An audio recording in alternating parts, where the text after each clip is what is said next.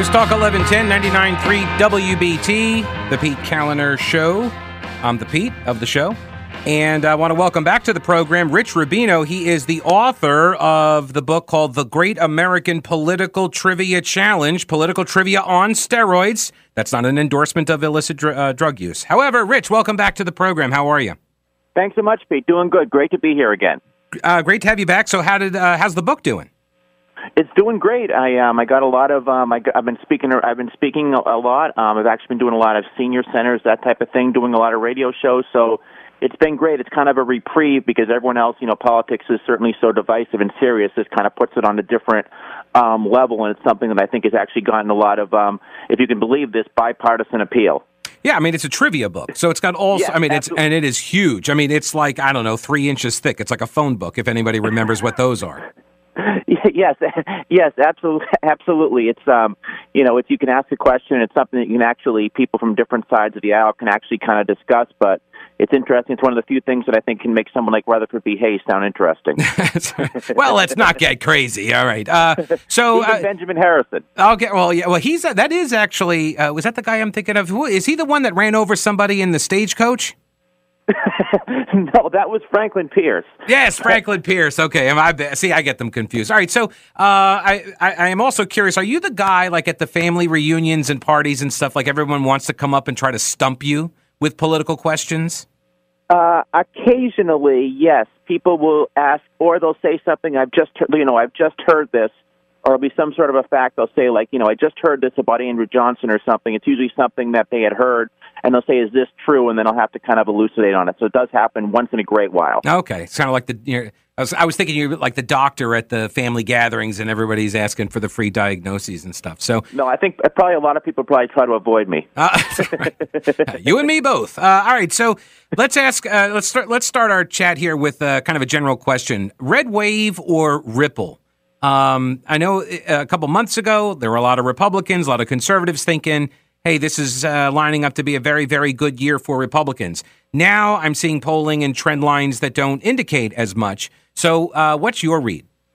Well, okay, so generally speaking in the House, the party who holds the presidency in the first midterm election loses about 39 seats. In 2002, George W. Bush was very popular after Afghanistan. That was his part of the Republicans actually picked up seats. That was the first time. They only picked up 8 seats, but the first time since happened since Franklin Roosevelt in 1934.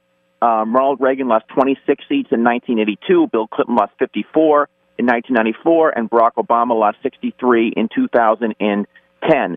My guess is it's probably going to be right in the House. It's going to be right around 39 seats.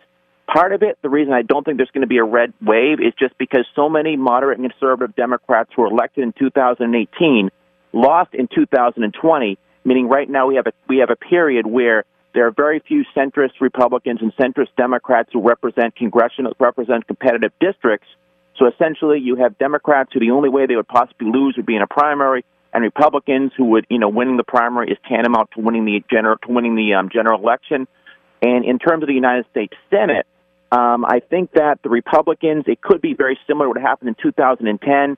Seats what they theoretically could have won, like in Ohio, in Georgia, and in Pennsylvania. They've nominated candidates who are kind of from outside of the political system, J.D. Vance, Dr. Oz, and Herschel Walker, and they're seen as somewhat kind of exotic, and they're seeing that they're having a lot of problems trying to appeal. Now that after running to the right in the primary, they're seeing some problems trying to appeal to the more centrist voters, the more centrist bloodlines in the general election. This happened in 2010. In Missouri, for example, in Delaware, the Republicans nominated Christine O'Donnell. I'm not a witch. She's not a witch. Right, that's right. Yeah. And remember, they had Mike Castle, who was kind of an establishment, even a liberal Republican, who was supposed to win the nomination, but he lost that primary, and then it went on, and they nominated someone of an exotic candidate, and she ended up losing to Chris Coons. So that's the real perilous situation the Republicans are in those 3 very vital seats for them. Yeah, and you mentioned Missouri. That was Todd Aiken with his legitimate rape statement that tanked his campaign. And Republicans were set to win that one and oust Claire McCaskill, and that didn't happen either. So I thought this was it. So the general conventional wisdom is, as you mentioned, the president's party loses that first midterm in the House. And so you're saying is that occurred when Trump was first elected as well, that the 2 years, so he's elected in 2016, And in 2018, a lot of his party members lose to more conservative Democrat candidates, but then they all got ousted in 2020, which seems kind of counterintuitive because Biden won. Yeah, well, I think part of it is they had basically run in 2018, because what usually happens in these midterm elections is there's buyer's remorse on the part of the party in power, and there's also the other side is certainly galvanized or energized, if you will, to come out. But oftentimes, it happened in 2006, for example. The same thing with the Democrats. The party tries to win. They try to defeat moderate and conservative Republicans by nominating somebody who's in the center. So that person will win in the midterm elections, like they did in 2018. But then in 2020, a lot of these people the other side kind of wakes up, if you will, and they put an inordinate amount of money in terms of trying to defeat that person. And the incumbent is they're called frontline Democrats or frontline Republicans. The other party puts a lot of money in trying to defeat them. And they try to link that candidate to the national party, who is very unpopular in their congressional districts. But what's interesting, if you look at the 2018 and the 2020 congressional races in terms of those who lost in the House, with the exception of Colin Peterson, the Agriculture Committee chairman, who represented a district that went like 33 points for Trump last time, almost every single one of them was either a freshman or a sophomore member of Congress who had just been elected as kind of the anti-Trump wave. 2020, homeostasis coming in. There's a national party. It's not only about Trump. Most of those people actually lost, meaning that for 2022, there is very, very few actual moderates left in either party. And generally speaking, the people who tend to lose in midterm elections almost always in the general election are the moderates, because they represent districts that are marginal one way or marginal the other. The one I think is interesting is Congressman Golden, from northern Maine. This is a district that goes the biggest district east of the Mississippi, all the way from northern Maine down to about Lewiston. It's fascinating because he was the only Republican who, for example, votes against background checks, the only one that voted against Biden's stimulus plan. He represents the most Republican district that is represented by a Democrat, and went 55% last time for Donald Trump. He is probably the last really kind of blue dog, really, I would say, conservative Democrat in the House, and he's somebody who's somehow been able to hold on by kind of knowing his constituency, if you will. He's kind of, I think, the barometer to see how the Democrats see if they can continue to have any conservative Democrats after the 2022 midterm elections. So, which makes sense. If the district is more flippable, then your moderates are the ones that are more likely to benefit from that flip. From year to year, cycle to cycle. So, any particular races in North Carolina that you're paying any attention to? Historically speaking, or to see what I mean, we don't have like Clay Aiken's not on the ballot, so there's no American Idol contest winner going on here. But is there any other race down in the South that you're looking at? I think obviously the Ted Budd race in North Carolina will be interesting to see if kind of the establishment Republicans who support McGrory will come and kind of consolidate toward Ted Budd. Ted Budd, of course, had Donald Trump's endorsement.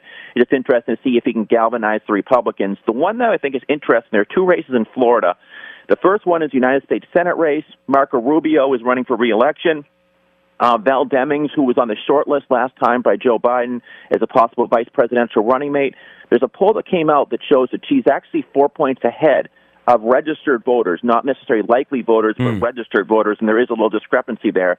It'd be interesting to see, this might be, if this is an outlier poll, because I haven't seen anything like this yet, or if Marco Rubio is actually vulnerable in Florida. He is somewhat unpopular there. Remember, he lost to Donald Trump in Florida in the 2016 presidential election. And the other thing that I'm watching in Florida is the gubernatorial race. Ron DeSantis, who is probably the preponderant front runner should Donald Trump not run in 2024, there's going to be a primary there. Charlie Crist, the former governor, one trying to be a future governor, I guess, is running against Nikki Fried, the agriculture commissioner. A poll's coming out showing Fried is actually catching up to Crist. Crist was considered the preponderant front runner. But what I'm interested in that race specifically is, first of all, the race is generally close. The current governor's ahead by about 7 points. But when you get into a debate, if I'm Nikki Fried or Charlie Crist, what I would do, I would get a piece of paper.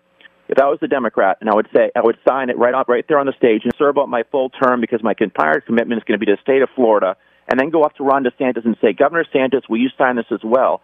And I'm just fascinating how Ron DeSantis would respond to that, Because on the one hand, if you say you're not going to serve out your full term, people say, well, then you're just going to be spending all your time running for president. And if you do say you're serving out your full term, then you make a promise that you can't run for president. So he's really kind of in an interesting predicament there. I think it's fascinating to see how Ron DeSantis is going to handle this. Rich Rubino, the author of The Great American Political Trivia Challenge, Political Trivia on Steroids. You can find the book. Go to his Facebook page. You can see videos and such, and link up to various interviews that he does. Also, it's available, I'm guessing, Amazon.com?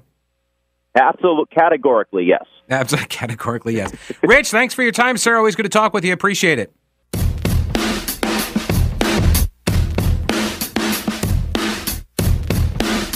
This is a long-distance dedication to President Biden. Because today, he's leaving from his vacation on Kiowa Island, South Carolina. He's going to fly to D.C. He's going to sign a bill growing the size of the IRS, hiring a bunch of auditors. Totally not going to target the middle class, which, of course, they will. And then he's going to head off to Delaware for week 2 of his vacation. So it's going to be a good life, indeed. I mean, that's such a hassle, too, right? When you take that whole first week of the vacation and then you, fly all the way up the coast, do some PR thing or whatever, and then you got to fly to your next or drive to your next vacation just back-to-back. The back-to-back week vacations is very difficult, said the common man.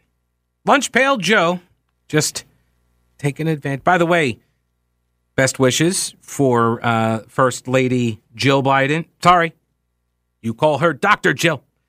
Dr. Jill Biden. And she got the COVID. Double jabbed, double boosted, got the COVID.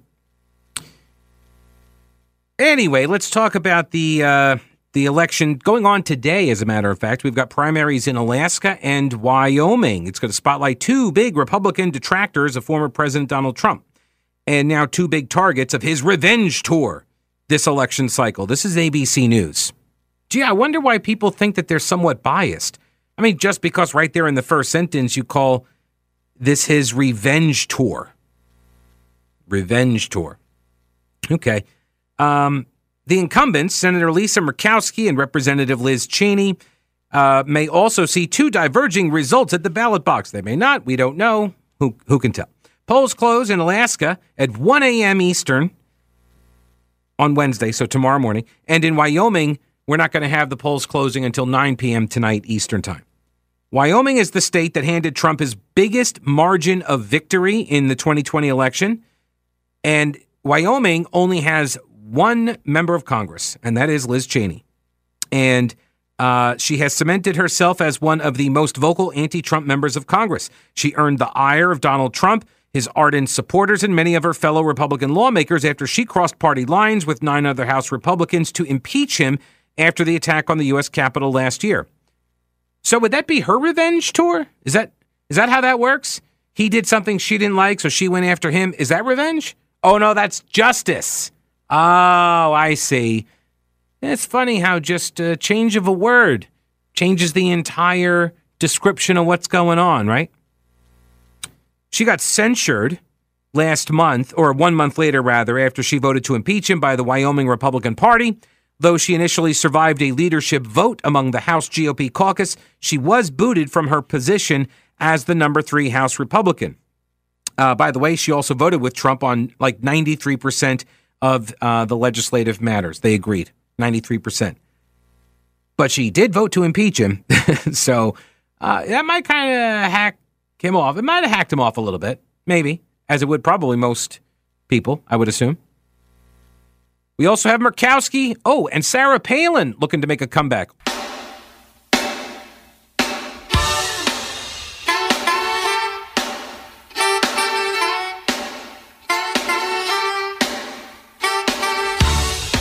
News Talk 1110, 99.3 WBT. So there are a bunch of primaries in 2 states, I should say, Alaska and Wyoming. Liz Cheney up for a fight in Wyoming. She's probably going to lose. I mean, look, everybody's predicting she's going to lose. I'm not making the prediction because I don't know. But I'm just telling you that, like everybody's predicting, she's going to lose. She is the last of 6 House Republican incumbents to seek re-election after they voted to impeach Donald Trump last year. So far, only 2 have successfully fended off their primary challengers. David Valado of California and Dan Newhouse of Washington. The other 3, Representatives Jamie Herrera Butler, or Butler, or Peter Mejia of Michigan, Mejia. Anyway, Tom Rice of South Carolina. All 3 lost to Trump-endorsed candidates. Cheney's main opponent is boosted by Trump. Attorney Harriet Hageman is a former Republican National Committee member and also a former Cheney ally and Trump critic. She was actually an advisor to Liz Cheney in her short-lived 2014 Senate campaign. Up in Alaska, the state has scrapped its party line primary, its closed primaries. They're going with a ranked choice voting system for its general elections. The special general election held Tuesday is going to be the first time Alaskan voters rank candidates on the ballot. Do you even care about how this works?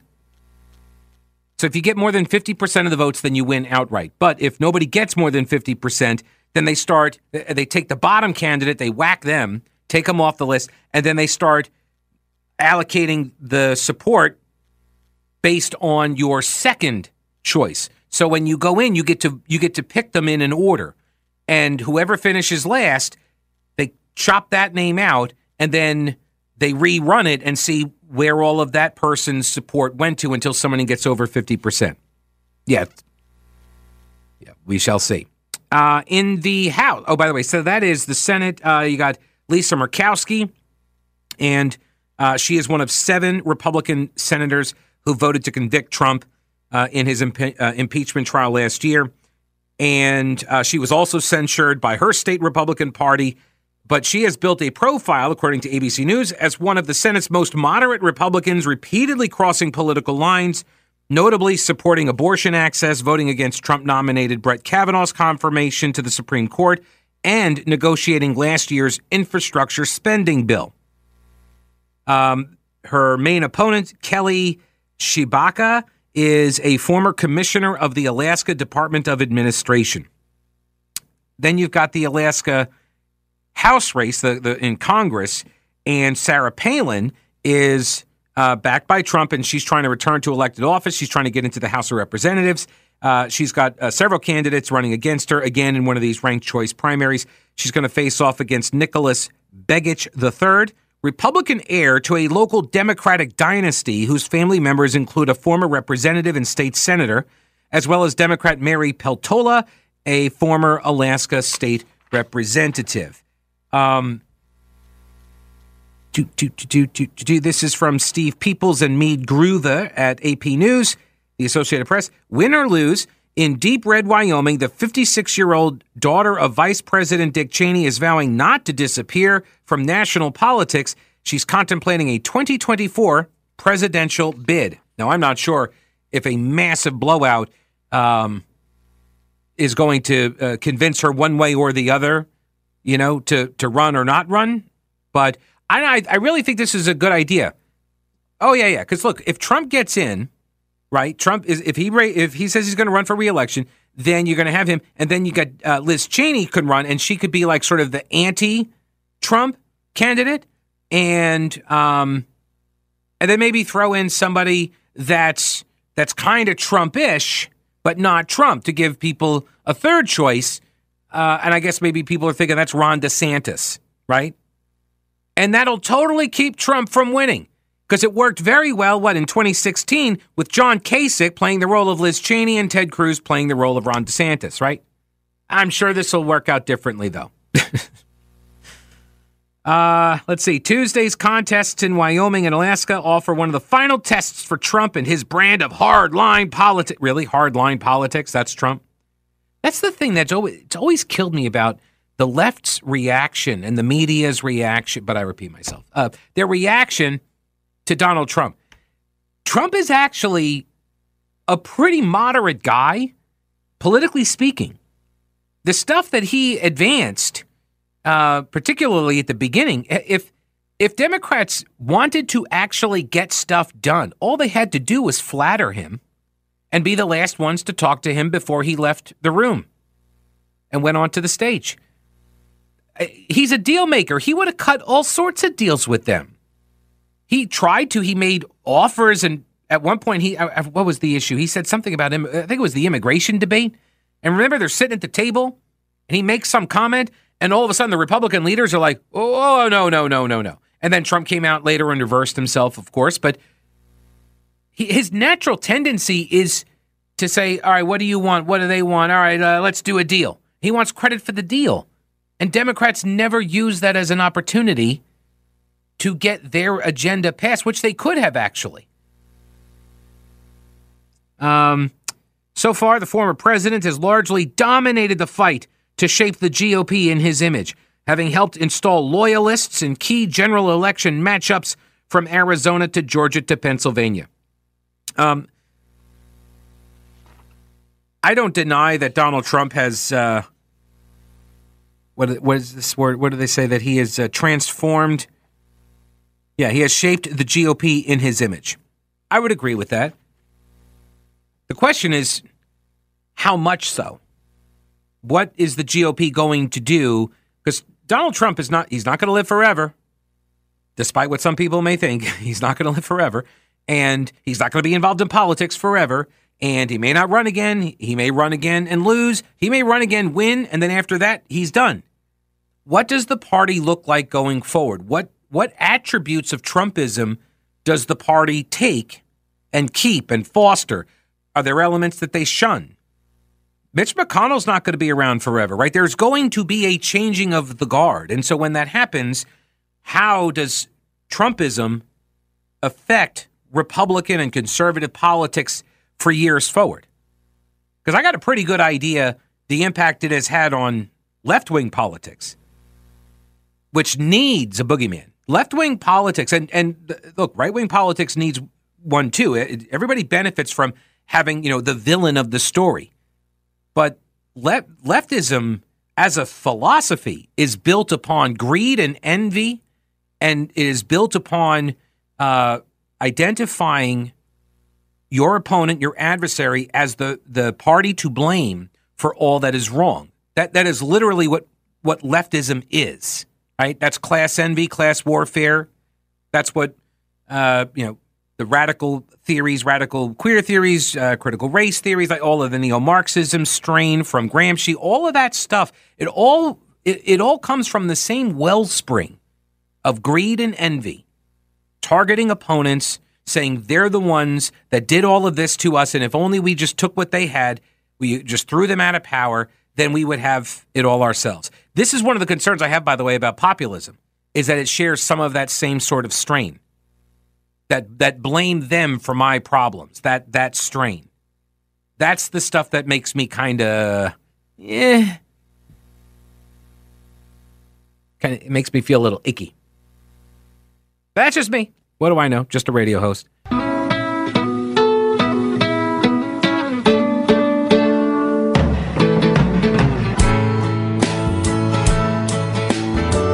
News Talk 1110 99.3 WBT. So there was a story about spending in some of the U.S. Senate races. Is the GOP canceling ad spending in Arizona, Pennsylvania, and Wisconsin? Or did the New York Times get it wrong? That is the headline at hotair.com by Ala Pundit. Big news if true. The polling lately has been discouraging for Blake Masters and especially Dr. Oz in Arizona and Pennsylvania, respectively. If the National Republican Senatorial Committee is already looking down the road and aiming to scale back on spending there, it'd be flashing sirens, right? That the party believes that the candidates are likely to lose and the money should be shifted and better spent elsewhere. And control of the U.S. Senate might very well turn on what happens in Arizona and in Pennsylvania. Now, scaling back Wisconsin seems kind of weird, hard to justify. Democrats just nominated a far leftist Mandela Barnes. It's a 50-50 state. And you got Ron Johnson, who's an incumbent, running for re-election.